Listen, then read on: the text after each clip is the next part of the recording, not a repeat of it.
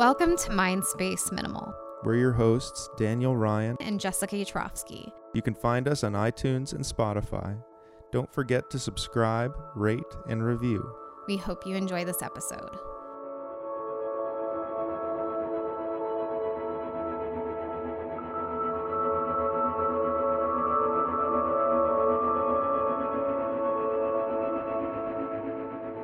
And today we're talking about the home and the body.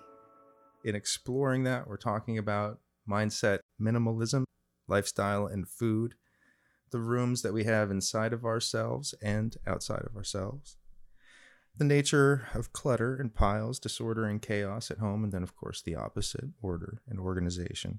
And then air and light and time and space, those elements, which is also the name of a Bukowski poem that I like very much. So that having been said, how you doing, Jessica? I'm doing good. We just had a little check-in breathing moment sure did. before. We sure did. Yeah. So I'm feeling pretty good. Yeah. And just off the top of my head, thinking about the home and the body. Please.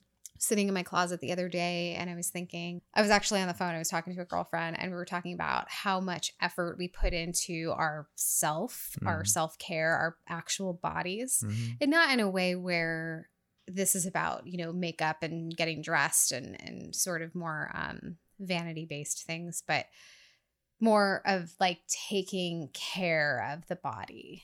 And we were sort of complaining like, oh, it takes so much maintenance. It takes so much to live and exist.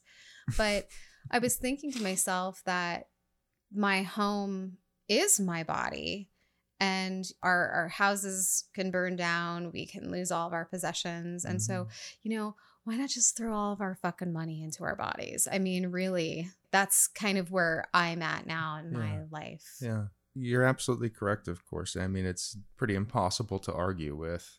It's rather common sense. The barely a metaphor that the home is, of course, the body, and that, we take it with us throughout our lives. In psychology, there's this idea, which I'm extremely fond of as a hypnotherapist and trained to watch nonverbals in a way that I think this is absolutely true, that the subconscious mind is the body. And the body is the subconscious mind, and that nonverbal communication is ultimately always speaking for what we're unconsciously carrying or feeling or expressing to ourselves, or, keeping in the background even, or whatever we think we're keeping in the background. Yeah, all of that as a way of saying I couldn't agree more. I have a story that I wanted to tell about my dad today relating to inherited memory in the body, ancestral memory in the body, and how we carry that, and to reference a couple of great thinkers on that subject. Bessel van der Kolk comes to mind right away in his book, The Body Keeps the Score.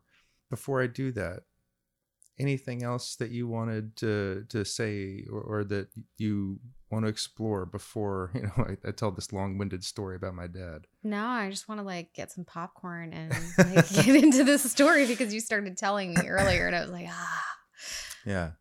So my father, Jeffrey Ryan, rest in peace, passed away in 2011 at the age of 70. He was a fascinating man with a fascinating life story that is far more interesting than mine. That begins somewhat in tragedy. My dad was an orphan who was raised in Catholic orphanages in the 1940s outside of Boston, around Dorchester, Massachusetts. We have the story pretty well documented in adoption records that my mom has since retrieved in the last couple years.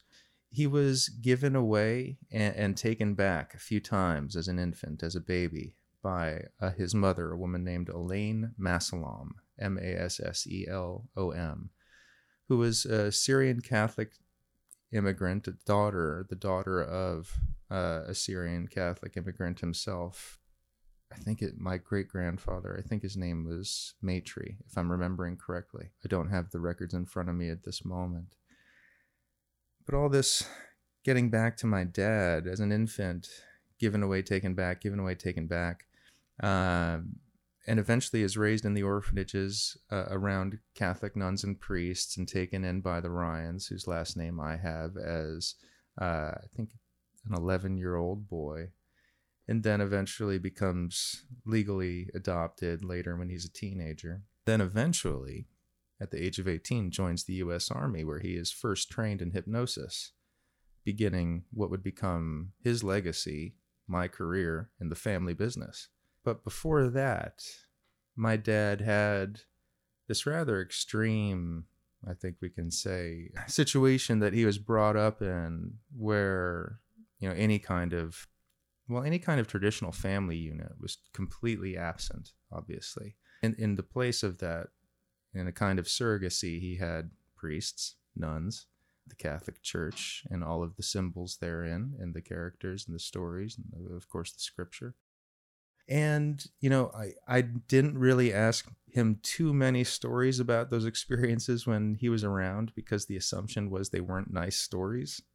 So out of respect for him, we kind of just let him talk about it when he wanted to. And he was kind of withdrawn as a person, but he's a wonderful dad. I can't emphasize enough, he and I really had a beautiful relationship for most of his life and while we were together on the planet. So I'm aware, essentially, that I have this in my inherited ancestral DNA. I carry this.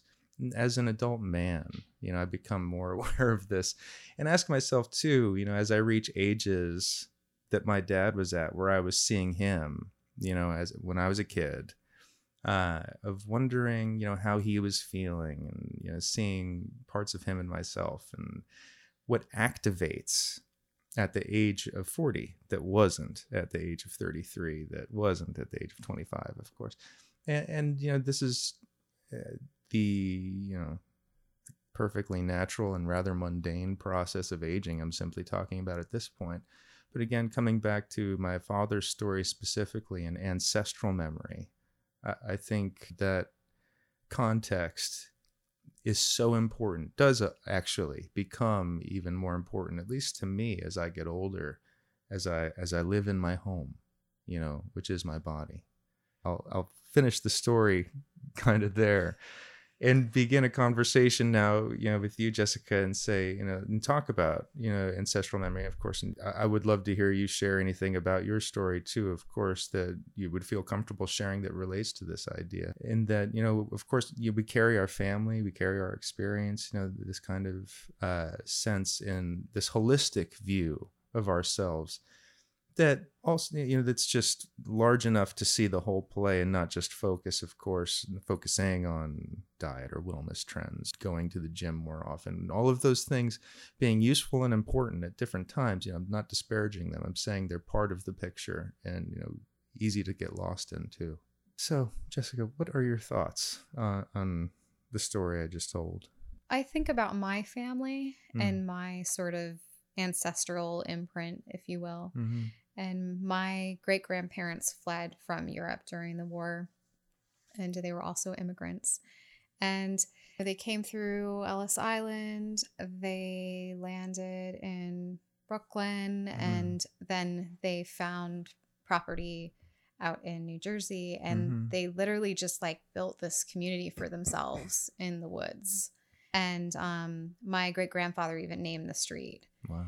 And everybody sort of lived, on the land in close proximity. And even I was born there, and we lived in a house at the bottom of the driveway of my grandparents' house. Wow. But at that time when I was born, both of my great grandmothers were still alive, and everybody lived in the same house. And that's the way they had to have it. They had to have family close.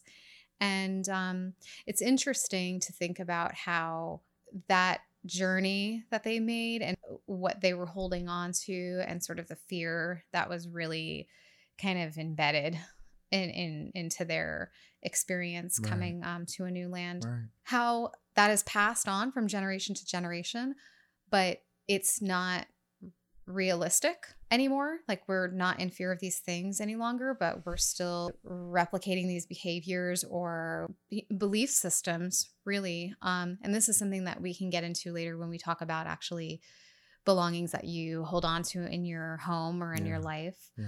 But for me, I remember growing up that everything was sentimental because everything was taken away from our family.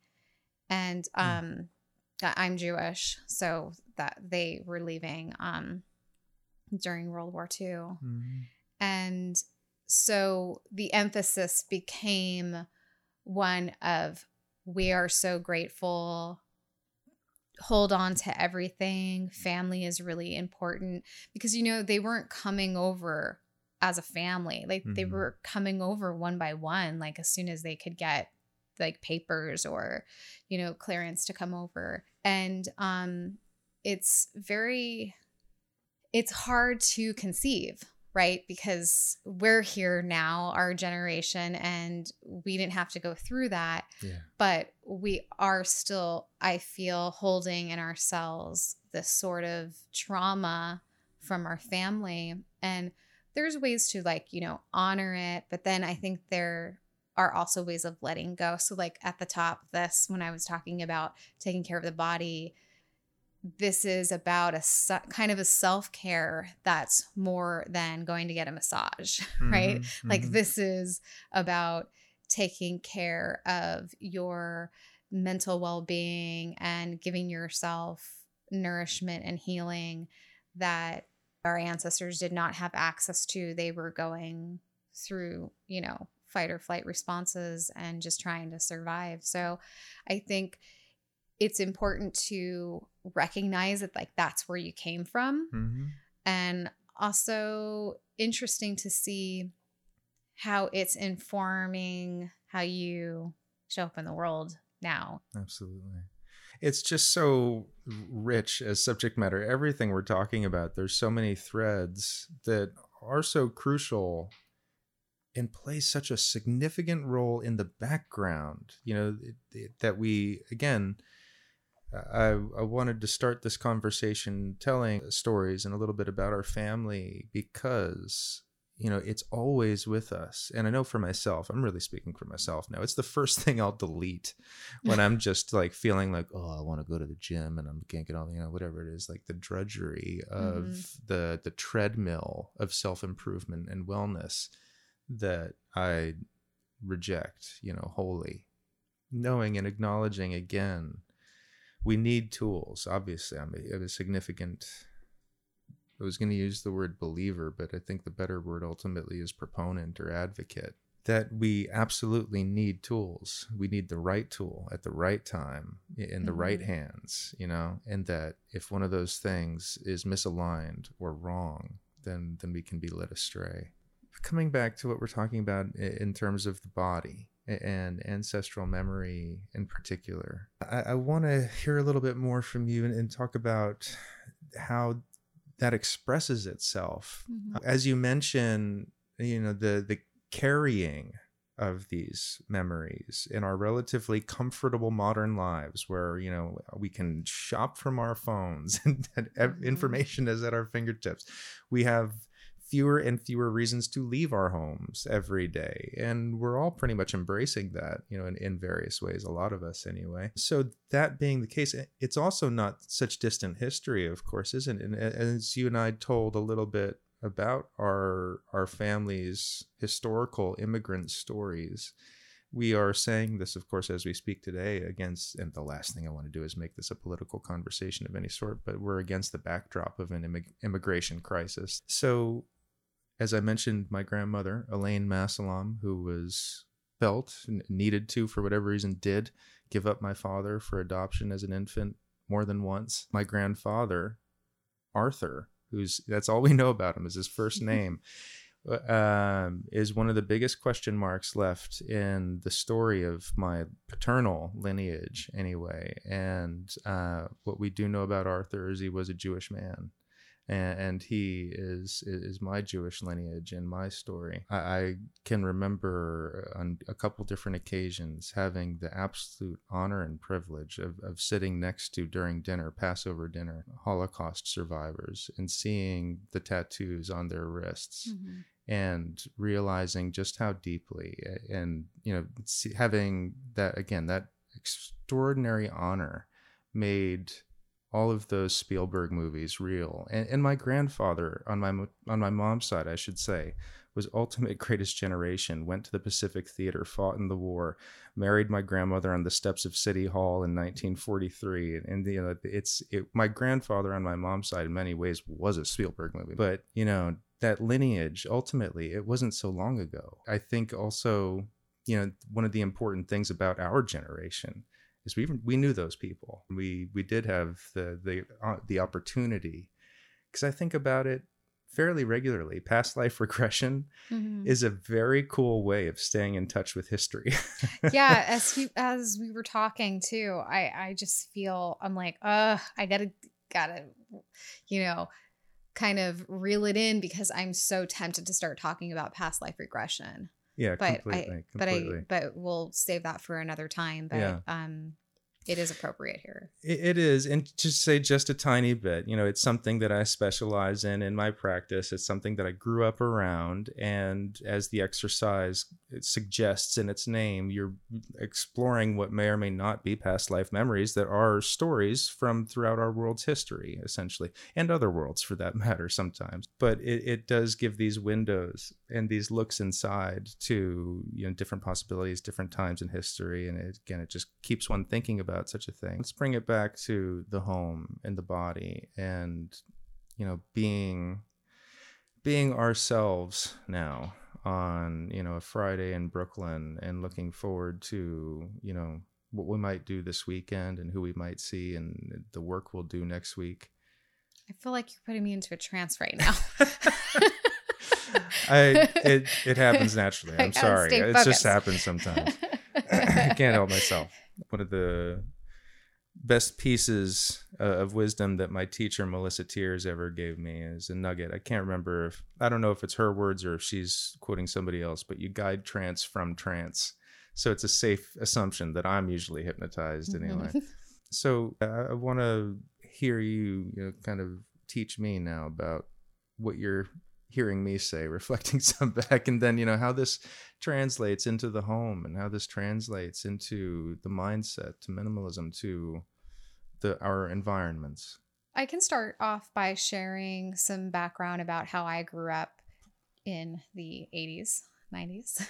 My family, they really love to consume, and they love to keep the things that they consumed. And for me, growing up in that house, I was a very organized child, and I was obsessed with order. And we won't go into all of the reasons why I was more aligned with being an organized, clean person. But I will say that, you know, we lived in a relatively clean house. Sometimes it got messy because it was, you know, a full house with dogs and kids, and my parents, they're still together. And I think that they really enjoyed life in terms of being able to enjoy the things that they purchased. And we always lived in houses with pools, and there was always like a lot of maintenance going on in the homes that we lived in. My dad's an orthodontist, so like he would buy expensive toys. And I just noticed at a young age that the consumption was not always mindful. It was a little bit of this kind of mindlessness or childlike excitement for, oh my God, I earned this money. I'm providing for my family. I want to give them a lot. I want to buy this t-shirt in every color. I want to buy my oldest daughter a car, you know, so he was very generous. My family was always very generous. And that comes from his parents, my grandparents. They were very generous. And I think, go ahead. I was just going to mention, you know, pardon my interruption, but, you know, as we were saying before, in the mid 20th century too, the whole idea, you know, it was really like the height of Americana in the 1950s and 60s in consumption. And this was also like one of the most exciting times, like the attitude. I think it was starting, you know, I think we grew up with a different attitude that was there obviously in the 50s and the 60s, but there was totally, I'm really just agreeing, there was totally this drive to consume that I think was still considered pretty righteous, you know? Well, I mean, now I'm thinking I should have gone back to like my grandparents too, because after my great grandparents immigrated, my grandfather, so I'm a Yatrovsky, and then my grandmother's side is Mandel. And the Mandels, when they came to New York, started a printing press, and they were actually very successful. And when my grandmother, who was a Mandel, married my grandfather, who's a Yatrovsky, she was actually marrying down.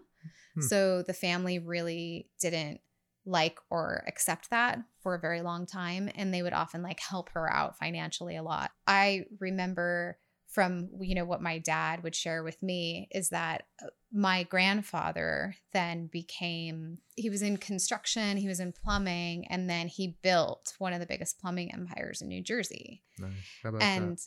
you know, so it's like he became successful, and my father and my uncle wanted for nothing.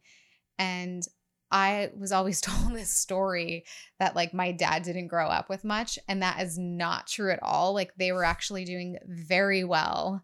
And my father, when he was going to medical school, it was just such a different time. Like he was able to work with my grandfather in this plumbing business during the summer and then pay for medical school during the fall and winter. He had no debt coming out of school. So different time. way different time. And, you know, he went to Columbia, and they were living in New Jersey at the time. So like his mom dropped him off at the bus, and he came into the city, and then he took the train. And so everything was just perfect. Yeah. Very American, very, you know, the world is your oyster. And I remember hearing these stories and thinking how fortunate they were to be able to live a life like that, and also just have family around them to support. So growing up, my experience, we moved away from New Jersey when I was very young. So I didn't actually get the experience my sister did. She's about 10 years older than me. And so she was around the family a lot, and she got a lot of attention. She got 3 of everything because everybody would buy her something. So like our experiences were very different. I maybe was like a minimalist from the get-go because I didn't get as much as my sister did. And because I didn't know that that was available, I guess. So I kind of feel like that is a blessing. And it's no better or worse. It's just for me, I had a different experience to objects.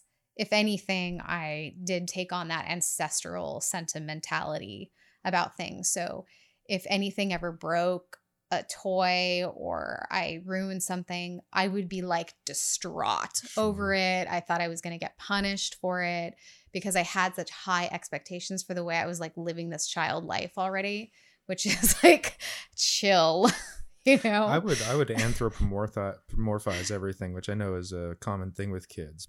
It's going to feel bad if it's broken, you know, like I don't want to upset it. And no one's going to buy it again because I don't have a job. I'm like 7, you know? So that was my mentality. Whereas like my sister's mentality, and this is not to disparage her at all. If she broke something, one of the grandparents would buy her something. Sure. And my grandmother even had this saying she used to say, buy 3 of everything, 1 to keep, 1 to lose, and 1 to give away. So if that just gives you just a taste, just a little insight into how my dad's side of the family was living once they built this empire for themselves. I do love that. I mean, you know, it's a nuanced conversation, of course, between consumption and waste and necessity and all of those ideas. But, you know, what was it? 1 for yourself, 1 for somebody else, and 1 to give keep, away? 1 to lose, and 1 to give away. I mean, it's gorgeous. That's actually, it's gorgeous, and it has charity in it. I mean, well, she was a person who her whole life was service. She was a nurse. So she really helped my father make it through medical school, along with my uncle too, who was like a genius in his own right, who was also pre-med. Bless her. But they loved to just hoard. I would say my grandparents were definitely hoarders, especially when they got a little bit older and were sort of unhealthy. They would hold on to everything. And the way that sort of was handed down to my father was everything is sentimental, everything is precious, keep everything. But the message of take care of everything, I don't Mhm. think was necessarily communicated properly, because you'd have a house full of stuff that was either unmanaged, broken, needing maintenance. So I think for me, I saw that as a kid and thought, I want something better for myself. I want to take care of the things that I have. And I feel like it's important to me to have some sense of like respect and honor in the way that I treat my belongings. So like this was at a very young age, I was behaving like this. And I think even though I was very artistic and I was interested in anything having to do with art, my father recognized this, my mother as well. I mentioned to you that she always kept me involved in things that were art related because that sort of kept me engaged. But my father was really integral in sort of seeing the ways in which the aesthetic interests I have could be applied to his life. So I was working in his practice at a very young age, organizing things for him. Wow. Lining up brackets. Building a skill set. I worked in the lab. He had a lab in his office, and I was, it's these bending early experiences, appliances. Man. I know it's a different scenario, but I was in my dad's practice tinkering, and as a child, you're just absorbing information there and taking on little habits unconsciously and all that sort of stuff. Yeah. And my sister now, she goes, Dad never let me in the back office. I was always up front on the phone, being an administrative type person. And I'm like, well, yeah, she's like an Aquarius, she's very bubbly and like friendly. And what's your sun sign?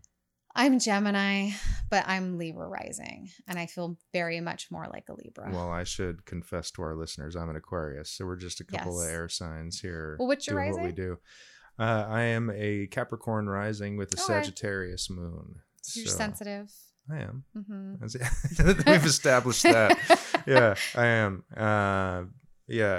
I'm pretty well expressed through my astrology. I mean, obviously, astrology is a big subject that we could talk about. Any point of view on the subject is valid as far as I'm concerned. And I represent my astrological chart pretty accurately with my Aquarius sun, Sagittarius moon, and Cap rising. I feel Libra because I want balance, I want justice, I want fairness. There you go.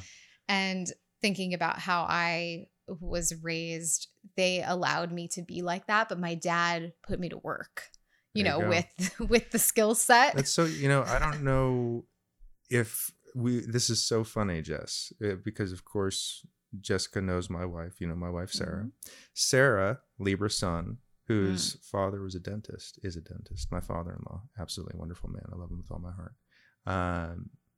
But interesting, Libra, I've had wonderful, wonderful relationships with Librans all my life. I'm fond of all the air signs myself. I go back and forth. Good days and bad days. It can be, we need to be tethered to something, no doubt. Yeah. But I think, regardless, it's nice to have an upbringing where they sort of see your strong suits and they put you to work. Yes. So I have a question for you.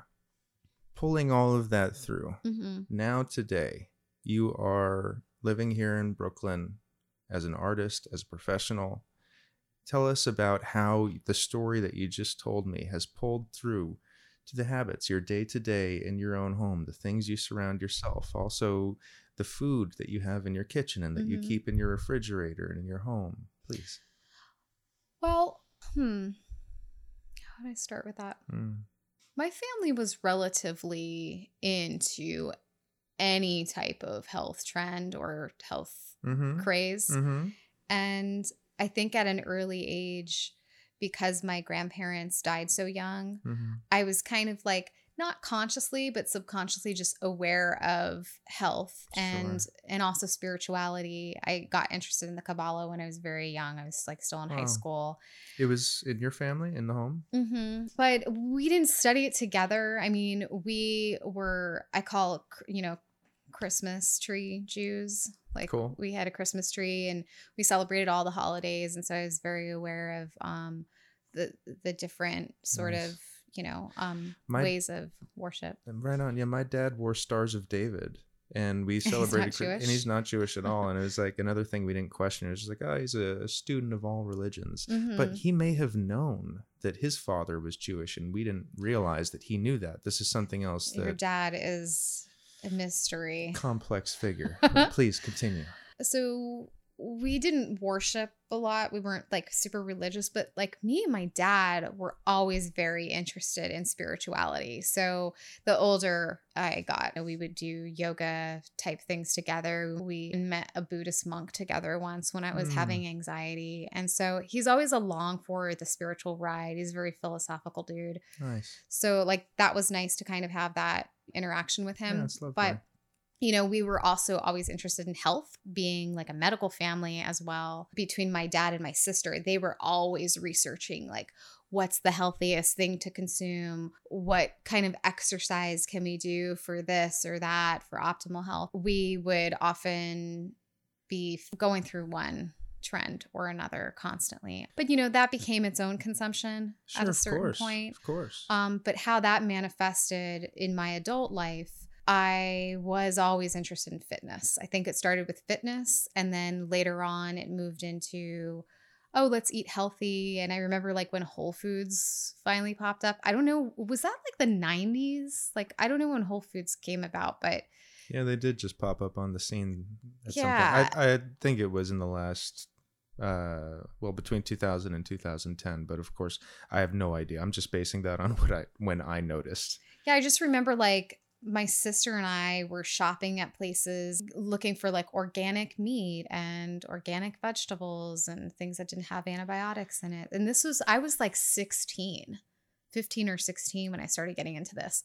I started getting into like colonics and Reiki at like 16, 17. Sure. So it's interesting to sort of have that at a very young age. Truly. And, you know, coming back to the treadmill of wellness trends that we talk about sometimes, that I think of personally and professionally as useful sometimes and others simply not. You know, I mean, it depends on what one needs in a moment. So coming back to our discussion around minimalism and mindset and food in particular, I would love to hear the story of how you became a vegan. Okay. Big story. So kind of in line with what I slightly mentioned earlier about spirituality. I had a moment many, many years ago. I mean, I've been vegan now for 12 years, and I was doing a juice cleanse at the time. And I've never been vegetarian. I've always been a meat eater, not like a heavy meat eater, but, you know, I liked chicken and the occasional burgers and, you know, big cheese eater as a kid. Like, what kid isn't? An American diet. And I just remember I decided to do a cleanse. It was a very unhealthy cleanse. I would not recommend doing cleanses like these nowadays.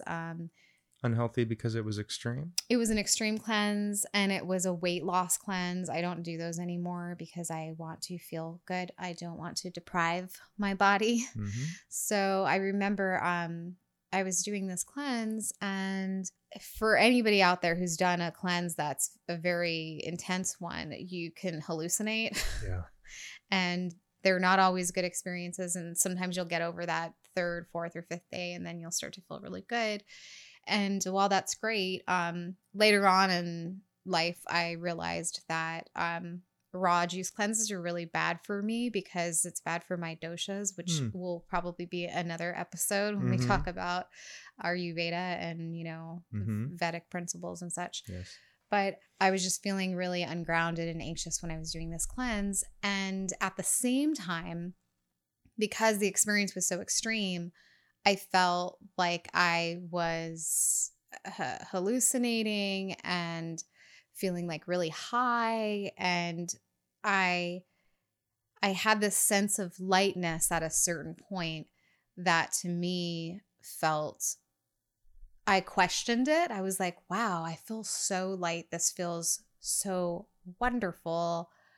Why is that? And I swear to you, I got some type of message that said, And it wasn't from me. It felt like some other entity was giving me this information that, well, you're not ingesting suffering.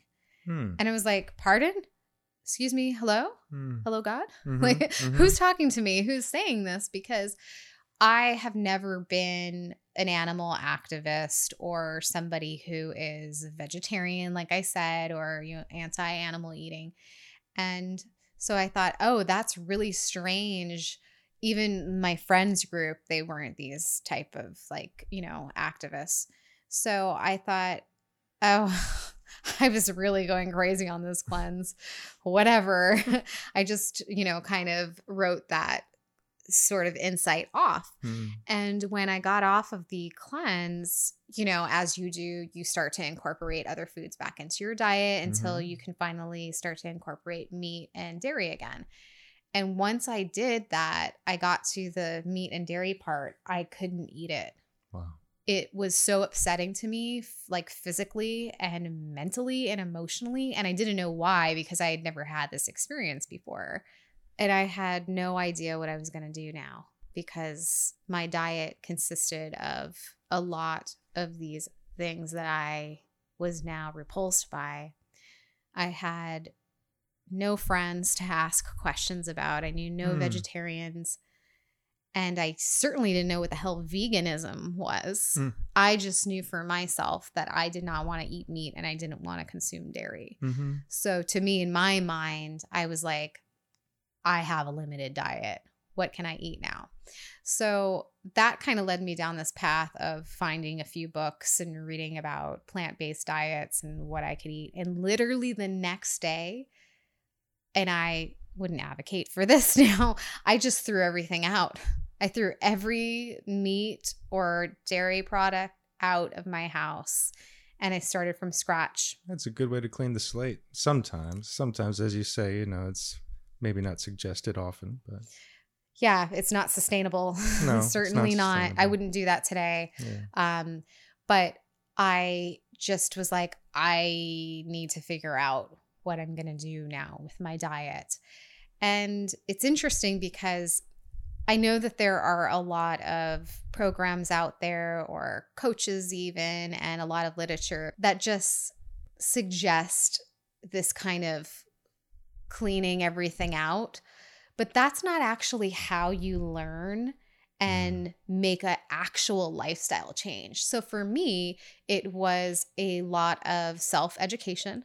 So I started with bringing vegetables into my diet, grains, all of these things, vegetables that I'd never even heard of. Did you start with recipes? Did you? Yeah, I found The Kind Diet, which is that book by Alicia Silverstone. She had some wonderful recipes in there. Right on. But I am a pretty plain eater. So I was just like, just give me some rice and vegetables. And then I started to kind of like experiment. Cool. And I was fine in Brooklyn at the time. So there was an actual vegan movement. I had to go into Williamsburg mostly. Sure. But, it was there for me. Thank goodness it's there for you. So it started out with like a lot of vegan comfort food. And then I started to get into, organic. Wait, I shouldn't be eating vegetables with pesticides in it. And I shouldn't be eating things that are GMO. And so then that was like another level of education and another level of education. And then it started to go into, what am I putting on my body? What am I washing my dishes with? What am I washing my laundry with?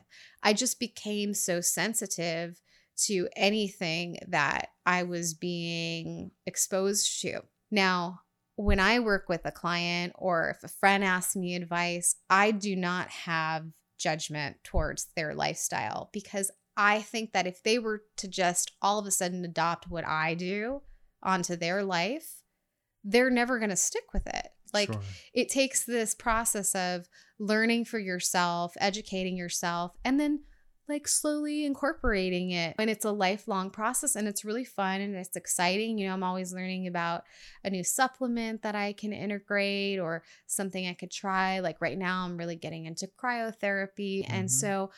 And that's another thing too. Although I'm a minimalist, I don't like to just buy and try everything. When it's the right moment and it comes into my orbit, I'll check it out. So I think it's this minimalist approach, but also an approach where I feel that I'm giving my body what I need. I'm educating, I'm learning. My father is a great resource. My sister's a great resource. We're constantly swapping information about supplements and in different ways of enhancing nutrition. So I think that now what I'm interested in moving forward, I have some friends and designers that are into the sustainability movement. So that's a new avenue for me, and I'm learning a lot about that. But I think for me, it started with the diet. And then when years later, when I started to learn about KonMari and minimalism, I'm like, oh, this makes so much sense, because like we're thinking about how we're treating our home body, right? Our body. Yeah. And then we see, okay, well, this is how we've treated our body. Now we're putting good things in it. We're fueling it. We're feeling good. It makes so much sense. It's such a natural leap from where you describe yourself as already being there in your mindset around food, to minimalism in your space and in your mindset and in your life and in your home. And I think it should be gradual and self-authored. I always tell my clients, this process is self-authored. This is the life that you want to live, and you should approach it with grace and enthusiasm in the way that you see fit. So I'm just there to guide and maybe give some tips, and sometimes I have a cool idea and they can incorporate it. But ultimately, it's just to lead them towards their own research. Sometimes people come back and they give me advice, and I'm like, this is what it's about. It's about a community of people learning from each other. Yeah. And sharing information and evolving, expanding. Yeah. So for me, how that moved into my actual living space, it was a no-brainer. It's like, I'm taking care of my body, my temple. Now let's get this sanctuary on board and like really create it as a space that's going to support my mental and physical and emotional well-being. That's beautiful. As a hypnotherapist, I'm acutely aware of how complex and complicated food often is as a subject for everybody rather naturally. It's utterly common for people to come into my office with all kinds of different issues, challenges, problems around food, various language about, just our habitual relationships and, of course, cravings and impulses and urges. And I was speaking with a psychiatrist friend of mine the other day, and we were speaking together about this, and he was mentioning, we were like, more than any other thing, more than sleep, more than sex, more than these other fundamental primal human experiences that each of us will have in our own way, food is just so ubiquitous. We celebrate with it, we mourn with it, we do it by ourselves, we do it in company. It's social, it's private, it's pleasure, it's necessity. It's so deep, the subconscious and unconscious associations. So to hear your story, one of the things that's so cool about it is that you had this clear message, hearing you talk about that. I still don't know who said that to me. Well, it sounds like such a... It was Seth. Yeah, right. Yeah, which it could have been. I don't know either, of course, but I do think it's interesting to consider, again, in the context of the ancestral memories that we've been speaking about, and that, what a gift that insight was, just to think of how many different things were set in motion in your life over time by that single awareness that you were able to listen to. It's rather extraordinary. But I rejected it at first. Go on. So right on. Isn't that interesting about the human mind and the body? Joseph Campbell would say the hero does, at least for a couple moments before accepting ultimately what the way is going to be. There you go. Yeah. So it's like, I hear a message, I rejected it. I went back, I tried to eat a chicken nugget, and my body was like, ew, you do not want this chicken nugget.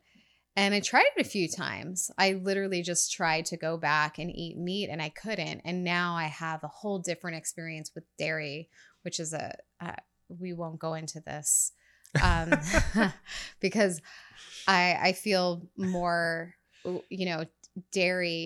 avoiding dairy in the dairy industry is a feminist activist choice.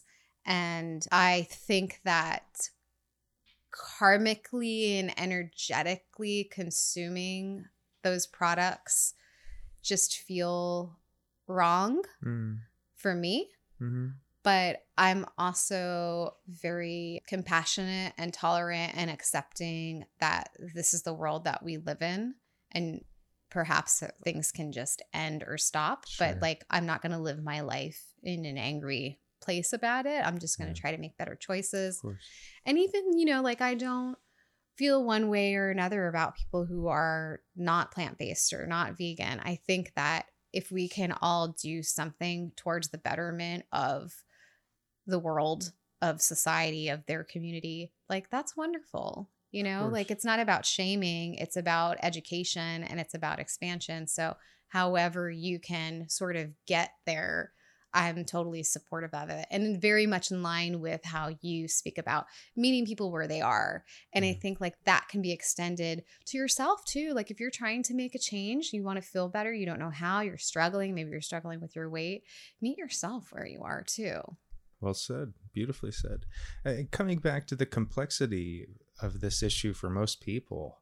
And again, you know, the habits around food that start early in life, what comforts us as a child, you know, and how we carry those associations, again, naturally into adulthood and later in life.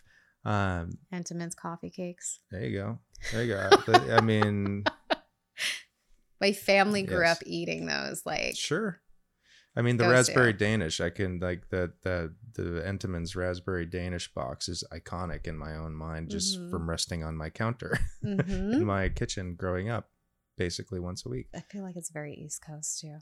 Probably. I also grew up in New Jersey. Full context. I grew up in Randolph, a lovely little town, gorgeous place to grow up in the 1980s. All that said, environment. Again, coming back to the body, where we live, what we surround ourselves with, what we choose to, and then what we don't choose to, but it's just there.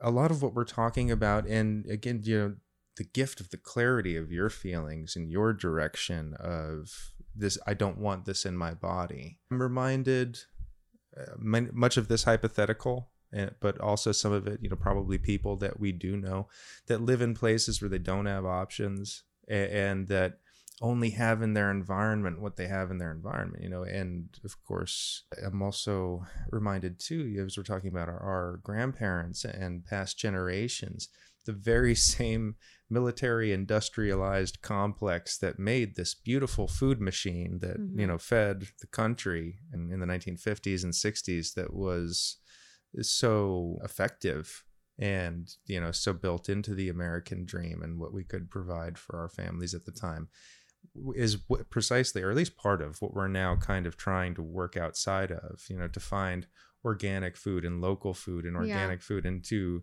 you know the vegetable that we're eating, its astrological sign and where it came from. That is so cool. And we were talking about a farm upstate before we started recording, where I've held some retreats, and wonderful place that I've worked with, that their farm, they know, of course, where they are in the astrological calendar, and they give their vegetables signs essentially and do their charts as they're pulling their vegetables, which again is some next level. I've been on a retreat where, you know, a transcendental meditation retreat, and all of that food that we're eating is blessed by Jyotishes, and it's amazing. Yeah. The food is incredible. Yeah. So energy is fucking real. Well, yeah, it's a different experience eating food that's been loved. You know, in any possible way. I do believe, you know, I really believe that. In full disclosure, I am currently in a carnivorous phase. I have been vegetarian many times in my life. I have been pescatarian many times in my life.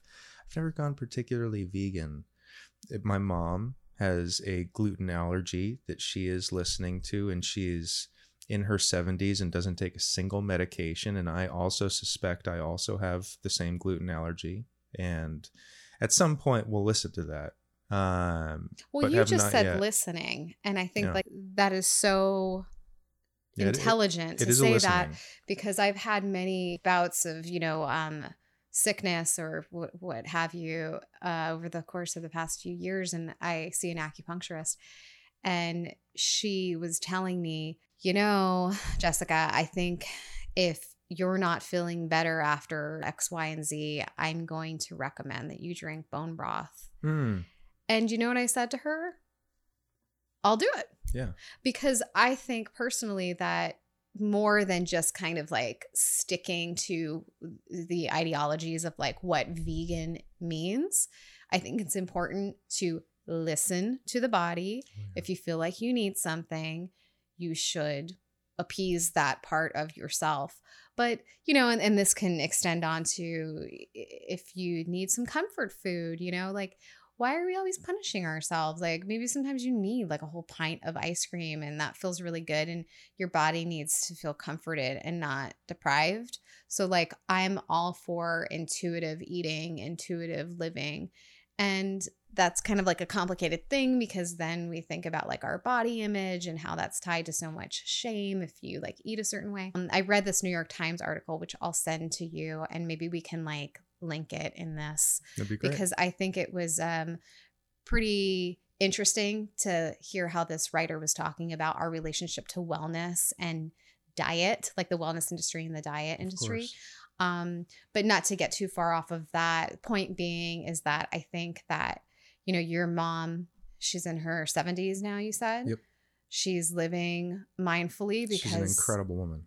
She's just being the way she needs to be. She's eating the way she feels. So I think we're our own best guide. All in all, I'm super into this idea of the inner guide, whether it's some weird voice telling you like that you need to become vegan, or whether it's saying like, yeah, you know, enjoy yourself, enjoy that, you know, omelet or what have you. And let food be thy medicine. Right? Yeah. You know, we haven't explicitly called that out just yet, but behind all of this, there is, of course, a Hippocratic awareness of let food be thy medicine and medicine be thy food, ultimately, that we have that option. And, you know, that concept, I don't think I was introduced to until I was in my 20s, and I probably didn't take it seriously until I was in my 30s. But of course, it is true. And, you know, the food that I was raised with was not medicine, right? You know, did you have like an Americana? Very much so. And I don't, diet? Yeah. And I don't want to throw out the baby with the bathwater because it again, systems, the American supermarket is a miracle, you know, just conjuring the image of the supermarket right now just excites me. It's you know, and to travel to countries that do not live with these kinds of things in our areas is, you know, a very important lesson in understanding the amount of access and privilege that we have. You know, living in New York, I don't think I could ever leave this city because I'm so spoiled by the food, you know, and what you mentioned even before about having vegan options around you at this crucial time for you. To imagine a life if you had not had that, you know, like what would have happened? I probably would have been early onset diabetic. You know, you're raised a certain way on this like wholesome American diet, which what we, you know, would refer to like as a wholesome diet, like mac and cheese and, you know, and meatloaf. It's amazing to me because we're all raised on this, but as adults, you know, we really do require different things. It's surprising to me too that everyone's attached to their phones now and there's so much education out there. And I'm like, what ads is that person getting? More awareness than there has ever been. It's like, I'm getting ads to like, yeah. And misinformation. You know, lose weight. I mean, I hear you. And it's a question for both of us, you know, that is it useful information or is it noise? And how do we know the difference? When is which? There was a documentary I watched a long time ago. I can't remember which one it was because there's so many of them. Some of them are better than others. But I remember this guy or woman, they were holding two pills. One was like a pharmaceutical pill and the other was like a supplement. Oh, a supplement. And he was making this analogy of, you know, it's interesting that as humans, as Americans, we look at this pill, the pharmaceutical pill, as the cure. And we completely dismiss the supplement as actual healing and ability to transform health. And that really stuck with me because like I even still have that kind of stigma Sure. with supplements. I'm like, is this really working, or is this like packaged really cute and I just want to put this powder in my drink? Yeah. I don't know. I don't know if it works. So it's like we have to rely on our communities to know that like we're getting the right nutrients, we're getting actual minerals that are going to be properly absorbed into our body. And also something more recent that I've been getting really into is overuse of antibiotics and how it's like affecting all of our systems. So now I really try, like I've almost been antibiotic free for like 2 years, but it takes a lot of courage to be able to try to do that, because also we're a scared society. We don't want to get an infection. We don't want to get sick. Oh, we have a cough. Well, the we just take antibiotic. Too, Yeah. right? The pharmaceutical advertising complex. There's a correct measure here, because we need information and we need to receive the information somehow. But there's also reasons that other countries simply make illegal the advertising of what is essentially pharmaceutical medicine, the pills that, and I say this, we are saying this knowing there's an opioid crisis happening right now, ravaging this nation. So there's I don't know, man, there's a sense of responsibility that may or may not be present the way a lot of the messaging and the stories being created today. But simplifying this and coming back to the here, the now, our homes, our bodies, I'd love to hear you speak about how this relates to you for now, as you were talking too about being that little girl, organizing your dad's office. How is this now for you as you look around your home and how there are no piles? And if there is something placed, it's because it's intentional. It's because it's beautiful. It's because it's supposed to be seen. So how does this communicate to your home, to visual space? And also, I'm giving you a big question here, but the negative space too, what we don't see, like air and light and time and space, the name of this poem, this Bukowski poem, that is all about those subjects and having enough of those elements to work in and live in, and not having piles of clutter around us visually or internally in our minds and our thoughts. You're not aware of what's inside my drawers as we sit in my foyer. That sounds very, very ominous. Go on. So, there are things that in my mind still need organizing or still need, rearranging. But I think for me, what I've acknowledged, and also in the work that we've done together, is there are concrete triggers for me. Yeah. Triggers hide in plain sight. And sometimes they're actual concrete objects. Right. And I love aesthetic living. I love beauty. I am an artist. I create beauty for other people. And so why wouldn't I give that to myself? Because it's such a source of like relaxation, ease, pleasure.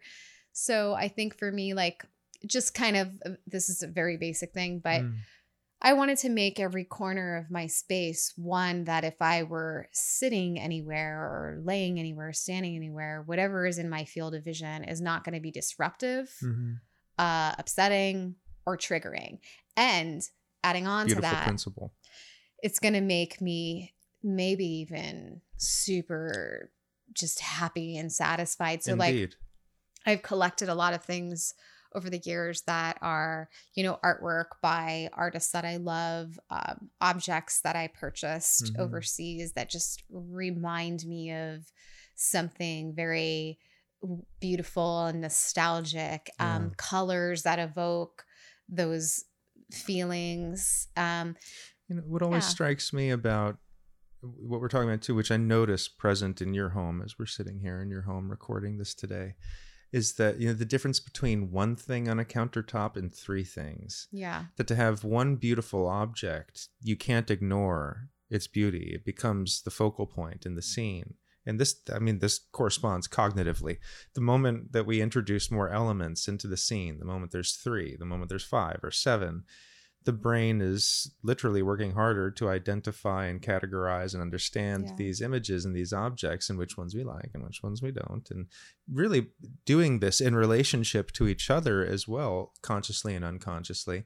So then, and again, we can think about this too in city living, the amount of visual information that's in front of us at any given time takes a lot of cognitive energy to process everything in our field. And it really, we can't. So anyway, yeah, I notice and appreciate in your space and just the essence and the cleanliness of one beautiful thing that becomes impossible to ignore.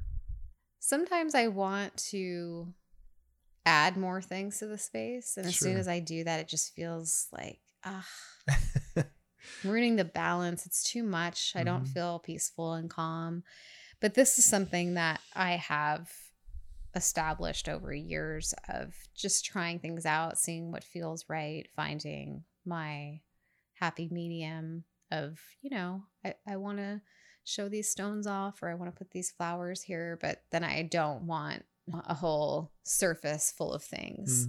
And I want to be able to live in my space. I think that that's the prime objective of me transforming my space, and also like just staying on top of it, like making sure that the piles don't start to pile up and the drawers start overflowing. As soon as that happens, I start to feel agitated. So it's really interesting how those things for me have always been connected. Chaos and disorder really upset me. I think that has a lot to do with my issues with anxiety too, because things were always kind of chaotic in my home.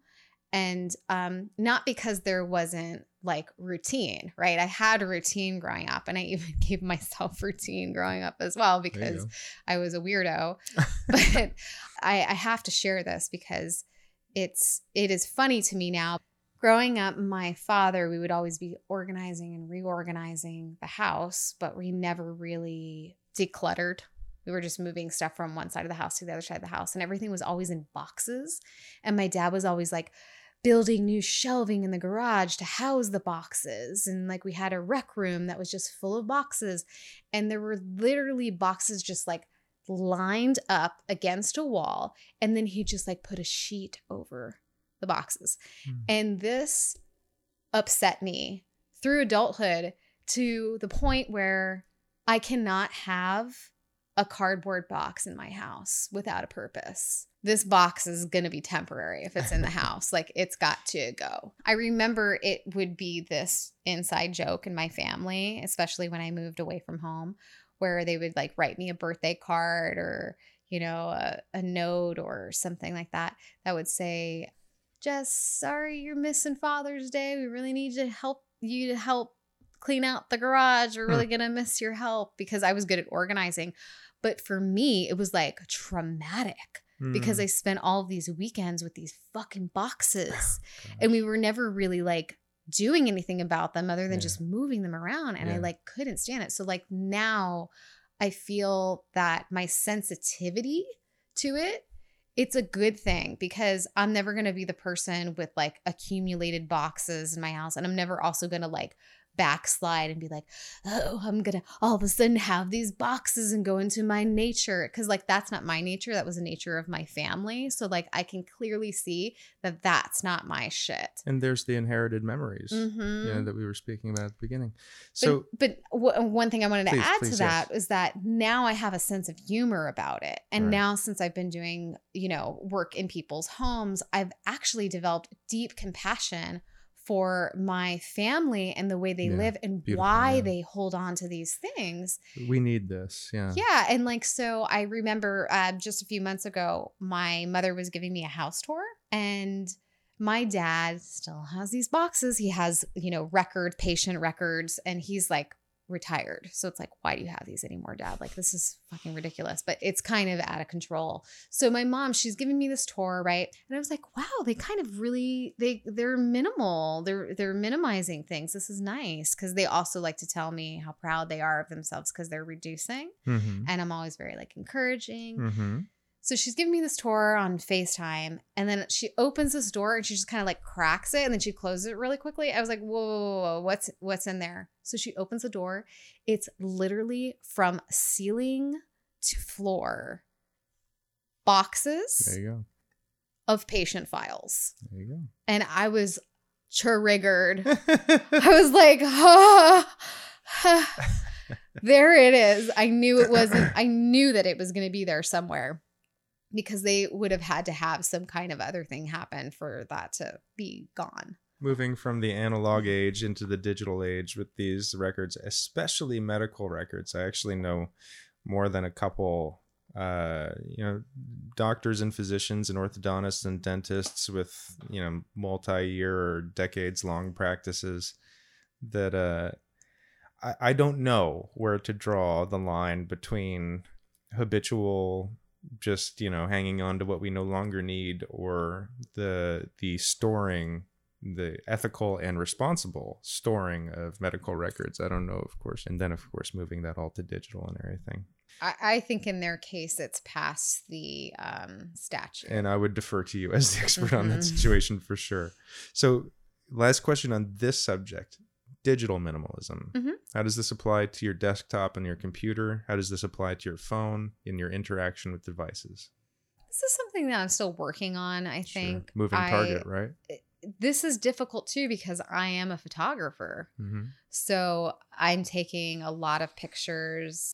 I don't like to edit in camera because I feel like to give you an example, a photograph, I would take hundreds of photos of somebody, and going back years later, I would look at the contact sheets and see something I didn't see. So if I had deleted that, I might have been disappointed. Mm-hmm. Now, you can play devil's advocate and say, well, did you need that photo? If you don't know it existed, does it matter?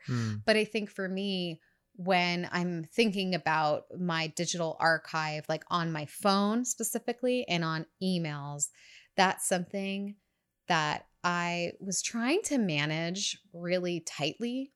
And I noticed that it was just giving me a lot of anxiety. So I started just adopting the principle of unsubscribe from everything. I use something called Unroll Me, and it just captures everything into one email. There you go. Unsubscribe from everything else. And then I just delete things. Yeah. And don't pay attention to mostly everything else. I flag stuff that I have to return emails about. Yeah. And that makes me feel like a little bit better. But still, if I start to think about like what's on my hard drives, like I've gone through so many iterations of hard drive organization. And I'm sure you know this too, because you work digitally as well, that backing up and organizing is an animal. Oh. And I think that, and you're a filmmaker, you're a photographer, just with appreciation. Like I think more than anybody, you guys have huge files. Yes, you have, and they keep accumulating ginormous, files and folders of footage and B-roll and all kinds of stuff. Like I myself am not a filmmaker, and I have enough of a sense to know what goes into it. And it's its own kind of full-time job, just keeping things organized, especially again when you're working for years as you have. Well, I take less pictures now, and if you want to talk about intentionality. I don't pick my phone up or my camera up mindlessly. Like there is intention behind it, because also I don't want to go back and have to fucking edit. It's like there's too much, then there's like too many options, and like you took 15 selfies of yourself, and like maybe today you like the way that looks and tomorrow you won't. So it's like I just try to limit the amount of the actual doing of something. So I think that's also one of the reasons why in my personal work, I still gravitate towards shooting on film as opposed to digitally, even though a lot of people, I have digital cameras and I do shoot on them mostly for commercial projects, but I still love my medium format camera. It's like, I only have like 16 shots. So that makes me be very much more intentional and approach it how I would as my background being a painter. You set the scene up and you put a lot of thought behind just the composition. instead of like, oh, I'm just going to shoot through this. That's very mindful. It's very like fashion photography, right? Mm-hmm. Like how you're just like click, click, click, click, click. Mm-hmm. And yeah, it just feels like over consuming too. And then you're just like left with such a workload for yourself. So I try to minimize that. But then if we're talking about like my filmmaking practice, there's this idea of like wanting to make sure we get coverage of everything, Right. like everything gets covered. Yeah. So there's that kind of like anxiety and paranoia around that. But even that, it's like it took a step back. I'm like, less is more. Let me just capture this, as much as I can in this sort of gentle process without exerting myself or the team. I'm a perfectionist and I know that. So I think for me, it's about just loosening my grip a little bit and knowing that there will be some gold in there somewhere. Mm-hmm. Like I really do believe that. So coming to the beginning of the end here with this episode, I wanted to reference again this poem by Bukowski, Air, Light, Time, and Space. I didn't bring it with me because didn't really want to read it necessarily on the episode, but please do. If anybody would like to look it up, just Google it. It is a beautiful poem, and it correlates deeply to our conversation today. In the poem, he's talking about, he mentions anyway, as I recall, that if one is in any way wanting to or feeling like they are going to listen to a part of themselves that's going to tell them not to be creative or not to take a step forward or not to make a move to be heard or start the project that's in the back of their minds or make the change that they want to make a change. Any excuse, it'll be, well, there's not enough air in the room. There's not enough light coming in. I need better lighting. I don't have enough time today or the space just isn't right, And that we'll let those things stop ourselves. In fact, it won't be much of a trouble. Some of us will. Some of us will sometimes. And that there's always, if you're really going to do your thing, you being a perfect example, Jessica, even the way that you told the story about getting that impulse of yourself to no longer eat suffering that you were able to listen to. It didn't matter how much air, light, or time or space there was. That was simply the way the reality was now. And the world was going to be arranged in such a way that would correspond to that new order. It started internally for you and that lived internally for you. It still does. So, I love this poem and this idea in the context of this conversation. So again, we're talking about really, actually, we've spoken today about a generations long process of how much air do we need, how much light, how much time, and how much space as children, as parents, as families, as generations. So yeah, thank you very much for sharing those parts of your story today. I appreciate that. I learned a lot about you. I learned a lot about you too. I do feel like we're sort of hitting it's like a ping pong or a pinball. No. So I apologize to anybody if they feel like we're kind of going all over the place. I apologize as well. It is a tangential conversation to be sure. But again, it ties in for all of us, this idea of ancestral memory and the way that we carry the past. And how we are mapping it too. Like I often find myself putting together the past and feeling better about it, no longer taking these negative aspects that I sort of latched onto and rewriting them, in ways that make more sense to me. Not only that are all more rational, but that are just kind of like in honor and gratitude of our families and our ancestors.